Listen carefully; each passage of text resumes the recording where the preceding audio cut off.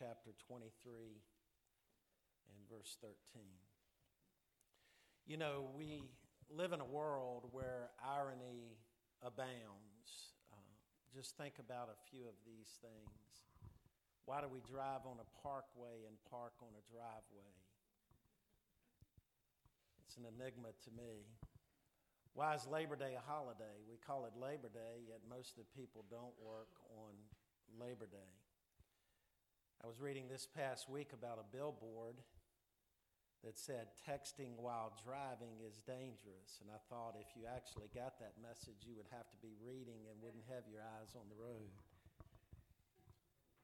Somebody said, amusingly, I heard on a commercial recently, why does ambiguous have only one meaning? But you know, sometimes irony can be really funny. This week I read a sign that made me laugh. It said, mall maintenance shop. We can repair anything.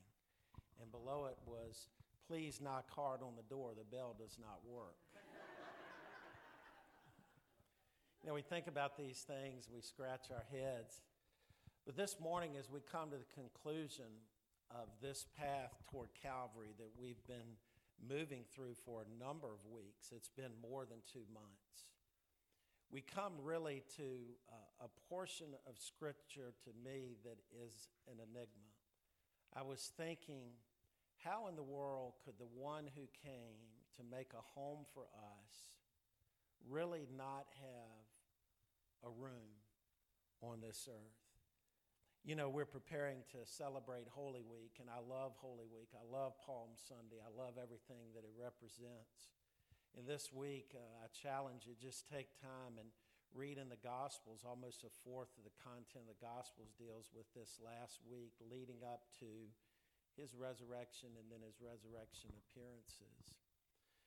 But you know, during this week that we celebrate, Jesus said in John 14, and this very week we're preparing to celebrate, I go to prepare a place for you. And so his reason to come to this earth was in great part to prepare an eternal room for us. Yet on this earth, Jesus came and mankind had no room for him. He was born in a manger because there was no room in the inn. Jesus, during his public ministry, said, birds have nests and foxes have holes, but the Son of Man has no place to lay his head. And today, as we come near the end of Jesus' earthly ministry and his first coming, we see that there was still no room for him. There was no room, as we'll see in a few moments, in the Jewish religion among the Jewish leaders of that day. There was no room for both him and Pilate, as we'll see. And Pilate made a decision. He had room for himself, but no room for Jesus. There was no room for justice, as we see a man, Barabbas, who is set free, while the holy Son of God, the sinless one, had to die. There was no room for justice. Look with me at Luke 23, beginning in verse 13. Pilate called together the chief priests, the leaders, and the people, and said to them, you have brought me this man as one who misleads the people. But in fact, after examining him in your presence, I found no grounds to charge this man with those things you accuse him of. Neither has Herod, because he sent him back to us. Clearly, he has done nothing to deserve death. Therefore, I will have him whipped and then release him. For according to the festival, he had to release someone to them. But then they all cried out together, take this man away, release Barabbas to us. Barabbas had been thrown into prison for a rebellion that had taken place in the city and for murder. Wanting to release Jesus, Pilate addressed them again, but they kept shouting, crucify, crucify him. A third time he said to them, why? What has this man done wrong? I have found in him no grounds for the death penalty. Therefore, I will have him whipped and then release him. But they kept up the pressure, demanding with loud voices that he be crucified, and their voices won out. So Pilate decided to grant their demand and release the one they were asking for, who had been thrown into prison for rebellion and murder, but he handed Jesus over to their will. Let's pray.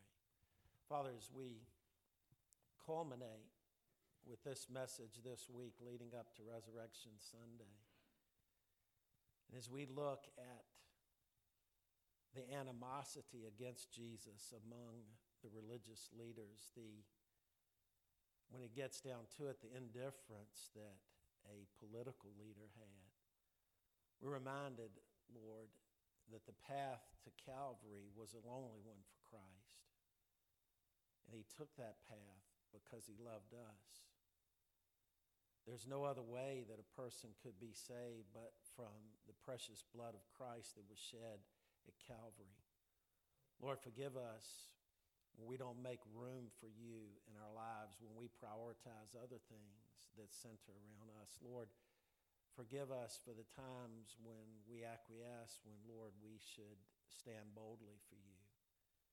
Father, forgive our world today that is growing ever more darkened as we look at evil around the globe and as the world seeks the world system to suppress the truth of the gospel.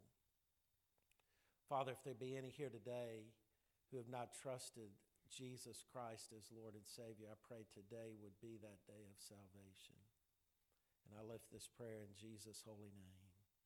Amen. You know, the context of this, moving forward from last week, in a short time leading up to this point, Judas had returned, and Judas was not one of the 12. He proved himself not to be of them. He sold Jesus out, and he brought the people to arrest Jesus. They took Jesus to the home of the high priest, who in turn had Jesus stand before the Sanhedrin. And then the Sanhedrin brought Jesus to Pilate. And the reason they brought Jesus to Pilate was this: they didn't have the power in their own authority, really, to have Jesus executed. But the Roman government could. The Roman government did not care if someone proclaimed to be the Messiah. What really got down to matters with the Roman government is this person an insurrectionist? Is somebody really setting himself against the Roman Empire? And as we'll see, Pilate questions Jesus. First, he sends him to Herod because Herod was the ruler where Jesus resided. Herod, really not having the authority to make the decision on Jesus, sent him back to Pilate. And it's understood what the scripture teaches, that neither Pilate nor Herod found any grounds for Jesus to be crucified. And so Pilate, once he receives Jesus back, questions Jesus, and multiple times we see here that he appeals to the crowd saying, I find no basis, I find no grounds for this man to be killed. Yet we see, as the story unfolds, that he gives in to the pressure of the crowd that is saying, crucify him. And as we look at this, we begin to realize figuratively that Jesus is leaving this world in the same way he entered the world in his first coming. He entered the world in a very quiet night, in a very lonely way. He entered this world with really no room. And so as he's leaving this world, we see even his closest followers, save one, were nowhere near that mountain where he would be crucified. We see that the religious leaders had moved from trying to discredit him to dispose him. We see that Pilate, who was really weak in this occasion, was not willing to stand up for the truth and abandoned Jesus. There was no room for Jesus. And I wonder, how could the creator of this world have no room? How could the one who was God over the Jewish leaders have no place among them? How could, in the musical chairs of justice, Jesus be left standing? You know, we think it's strange that a place would say, we can fix anything, and then can't fix its own doorbell. But likewise, it's very strange to think that a world for whom Jesus has been so accommodating would not accommodate him. As we look at this subject this morning, where it hits home for you and for me is this: is there room in our lives for Jesus Christ? Are we prioritizing him? Are we making adjustments to him? As we look at the things unfolding, the Jewish religious leaders, they were not willing to make adjustments to their religious life. Pilate was not willing to make an adjustment to stand for what is right. And many times we can point the finger, and rightly so, they were wrong. Yet we also have to ask ourselves, what evidence is there that I'm making room for the Lord Jesus Christ in my life? Today I want to look at these three groups and individuals. First, the Jewish leaders.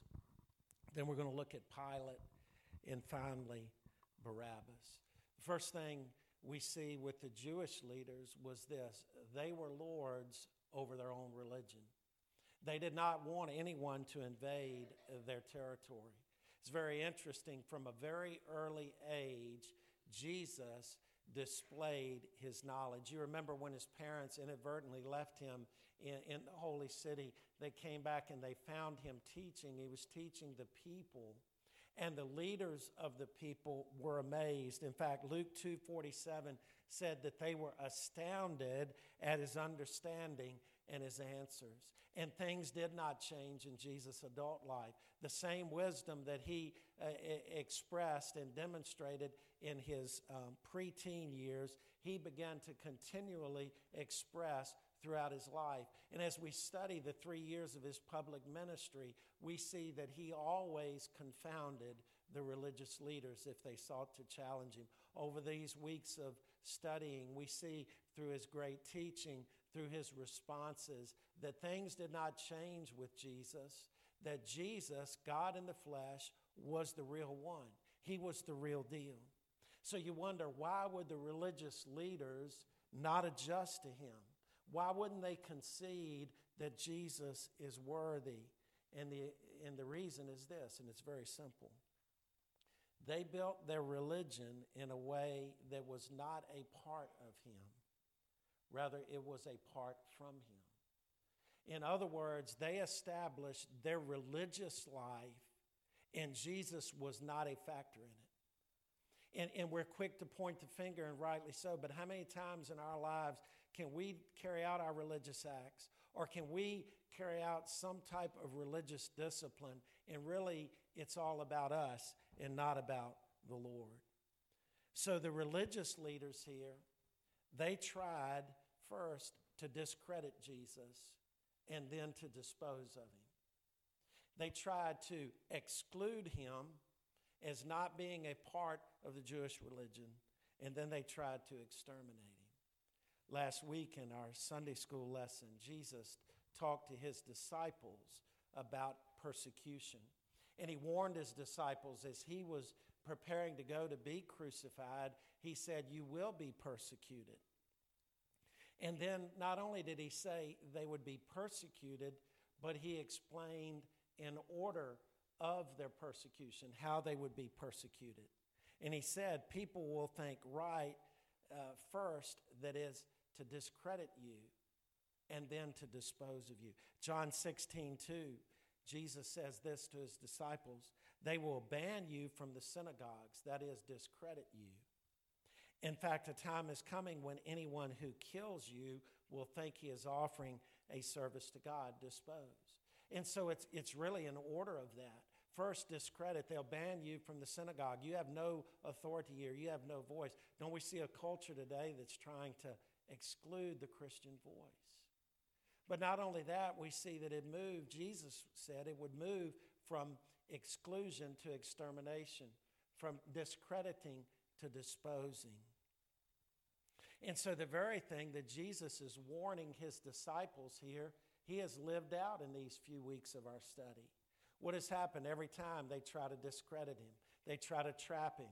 They try to embarrass him in front of the crowd. Why? To discredit him as being from God. But then we see they were not able to do so, and so as a result of that, they took the next step of that process that Jesus expressed in John 16. They sought to dispose him. But why would they do that? It's very simple. They were threatened by Jesus. There was no place in their religion for Jesus. They were self-righteous. They mistakenly believed that they were the end-all and the be-all of the Jewish faith. Jesus was a threat, and so there was no room for them. If they could not discredit him, they would remove him. And as I think about it today, there's so many applications to this historical situation in our lives today. We are living in a culture that is seeking to discredit the Christian voice. And it's not just in our nation, it's around the world. And it's a voice that is trying to say there's no place for the Christian worldview in our world today. And so we need to understand that that's coming. And so we understand why we would be discredited. We understand why in certain parts of the world, Christians are actually losing their lives because of their faith in the Lord Jesus Christ. But against this worldview, Jesus says of himself, I and I alone am the way, the truth, and the life. We have a lot of young people in here today, even though some of them have gone in the other part. Let me tell you what you're going to hear today. You're going to hear a number of things, but the truth of God is in the Word of God. And Jesus himself is that authority. And it is so important that you ground your life on the well-founded, well-anchored Word of God. And do not exclude Jesus from your life. Include him at the very center of your life. You see, the inclusivists that says everything goes are actually exclusivists when they come to Jesus. Again, isn't that ironic? But what about where we are here? There are people that we will encounter who are very religious, and they will think that their right standing with God is by what they do. And there are people in the world today, they try to say, I'm going to be a good person. I'm going to try to get to heaven. I'm better than that person, and I may not be as good as that person, but really God is weighing things out, and I'm better than I am worse, so somehow I'm going to get to heaven. That is a rejection of Jesus Christ. Why would Jesus have died on the cross if I could get to heaven by what I did? I couldn't. We can't. And so there's no room in work salvation, in merited salvation for the Lord Jesus Christ. Because the person who continues to work and work and work never knows if he or she has pleased God and is not trusting in Christ. I believe the religious leaders sort of fit in that category. If they would have lived today, they would have fit in that category. They would be so consumed with their external righteousness that there was no place for Christ. As we're in this Holy Week, I'm reminded of when Jesus washed the disciples' feet.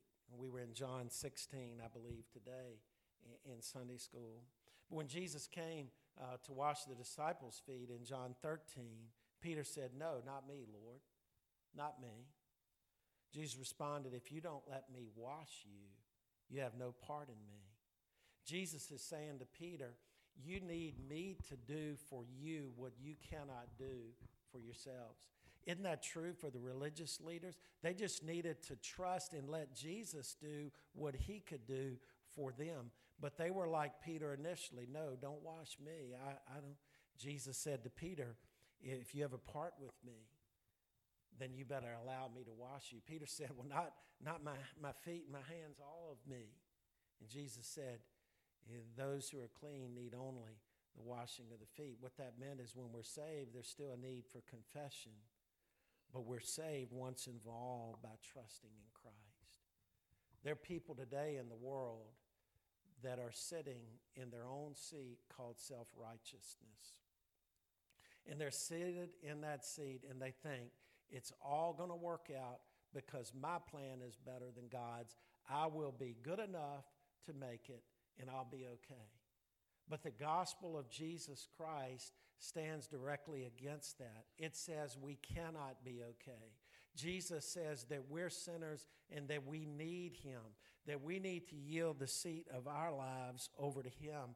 Jesus is saying to us today, move over and give me the seat of righteousness and I will be your righteousness. I wonder today, have you yielded your life to Jesus Christ? Or like the Pharisees, are you resisting him at every turn, thinking your own merit will work out in the end? God's word to you is repent, and believe on the Lord Jesus Christ. So we see the religious leaders, the Jewish leaders of that day. But what about this second individual, Pilate?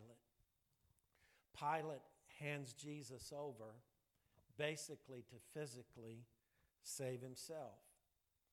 Pilate served under the Roman Emperor Tiberius. He was actually a prefect, a governor over the area of Judea. His was an imperial province, which meant that Tiberius, the Caesar, he himself appointed Pilate to be over this particular area.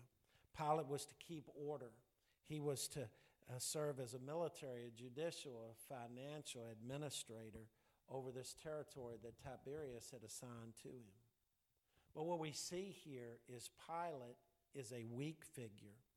He's really pathetic. He vacillates.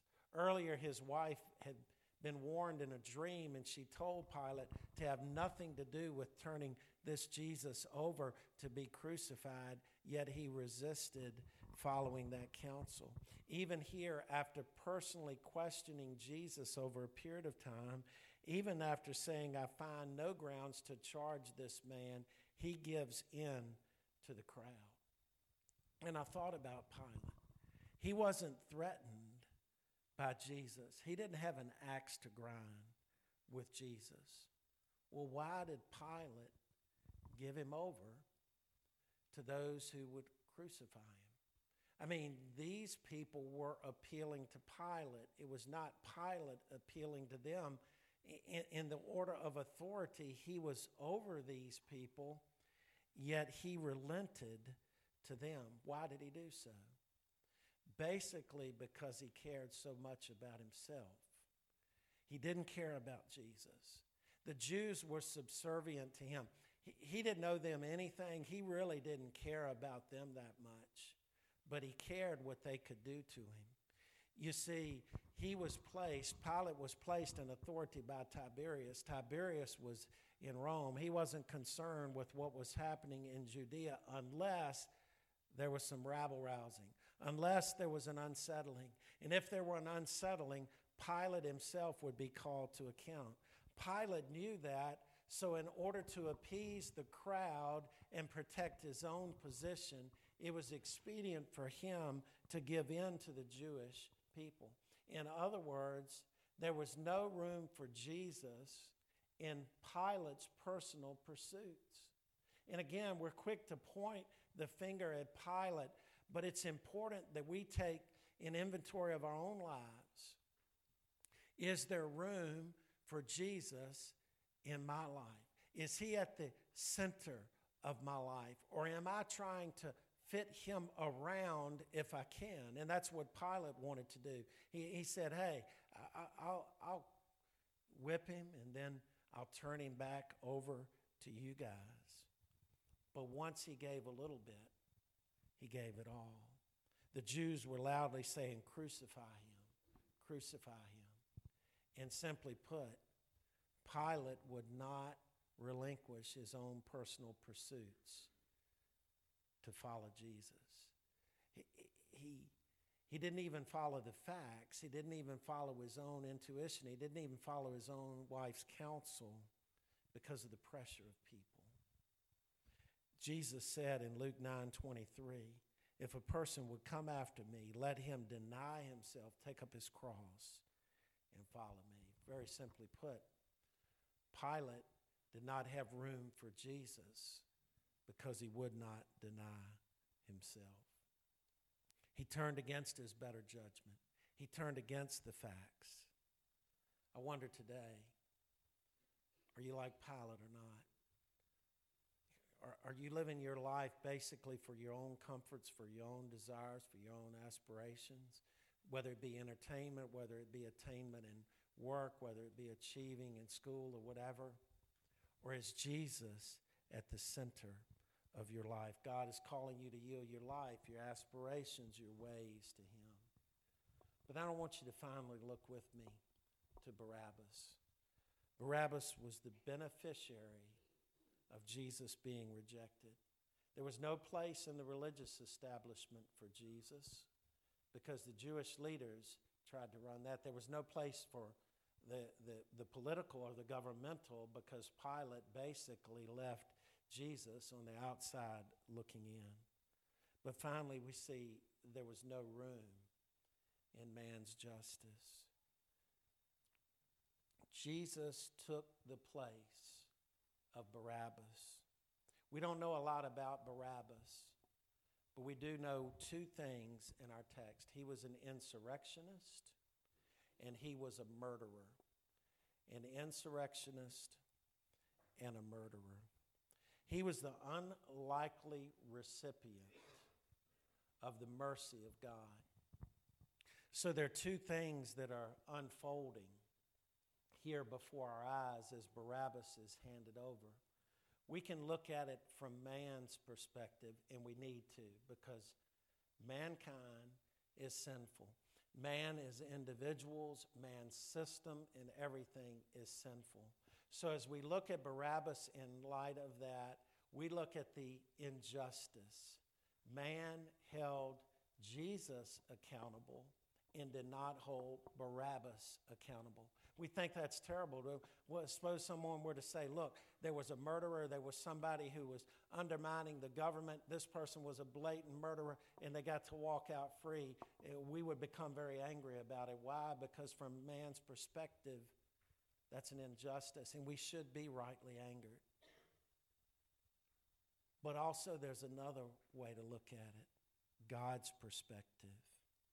The Heavenly Father, in the greatest act of mercy, allowed this man to walk free, taking upon his own Son the sin of the world. And so as we look at it from man's perspective, what happened to Jesus was unjust. As we look at it from God's perspective, God, whose authority over all, in spite of man's fallibility and in spite of the sinfulness of man, Jesus in his mercy came and died. And Barabbas here is a picture of you and me. It is we who rightly deserve the punishment of our sin. But Jesus took it upon himself. He died on the cross to take your sins on himself. Think about that for a moment. The greatest act of mercy that could ever be given would be the innocent one who had authority over all to take sin upon himself. And so then as we look at it in light of what we've looked at in all of this, what a great injustice, though, in terms of man. The Son of God, God in the flesh, coming and giving himself fully for our sins. Yet mankind in his first coming finding no place for him other than the cross, stricken of men, ridiculed, and rejected. I wonder today, is there room for him in your life? You say, oh yeah, there's room. I'm going to come to church on Sunday. I'll give him an hour a week. Well, I really believe Pilate would give him an hour a week. I believe even the religious leaders, they might listen to him if he didn't ask too much of them. That's not what I'm asking. Is he going to have the center seat of your life? Are you going to say, God, I can't run my life. I believe Jesus came and died for me and rose again, and he's worthy of me, the best that I have to offer. He's worthy of my life. Is there room? Are you adjusting? Read the story this past week. It was just a simple everyday story. 2017, a man made his way into the airplane that he was getting ready to fly on, and he was seated in the first class. He had put in the money and was seated, and as you know, many times they're seated first, and then those in regular coach will come in afterward. And after the man was seated in his seat, there was a young servicewoman who was in her military attire, and she began to make her way past him, and he stopped her. He said, "Where are you going?" She says, "I'm going to my seat." He said, "No, this is your seat." And he pointed to where he was sitting. She said, "No, you don't understand. I'm at 31B. I'm in regular coach." He said, "No, you're in my seat. Thank you for your service." And the man humbly walked back where she was supposed to sit. He acknowledged and honored that servicewoman by giving the seat that he paid for to her. How much more the one who walked up Calvary for us and served us, should we give him the first-class seat of our lives, give him the heart of our lives? Hey, young people, we need you. The church needs you. We need people that will stand boldly on the truth of the gospel of Jesus Christ, who will believe in him, who will stake their life, who will say, "I'm going to yield my life to Jesus Christ. I want him. I want him to direct my life." The scripture says, "Seek ye first the kingdom of God and his righteousness, and all these things will be added unto you." I wonder if Pilate had just had the faith, if he could have really seen what God could have done. If he would have just put Jesus first, how God would have given him much more than he would ever imagine. He'll do that if you'll yield your life to him. Let's pray. Father, on this Holy Sunday, as you willingly entered the holy city, preparing to go outside of the gates of that city on Good Friday to die, Lord, we thank you from God's perspective for your mercy to us. Lord, you took our sin, our debt upon yourself. But Father, as we look at it from man's perspective, how our hearts are grieved that the holy God, God in the flesh, Jesus, there was no accommodation made for him even up to the very end other than the cross. Father, we thank you that you loved us enough to willingly take upon yourself our sin. And Lord, if there be any here today who have not believed on the Lord Jesus Christ, I pray your Spirit would speak the truth of Christ into their hearts, that you would be glorified. We pray it in Jesus' name. Amen.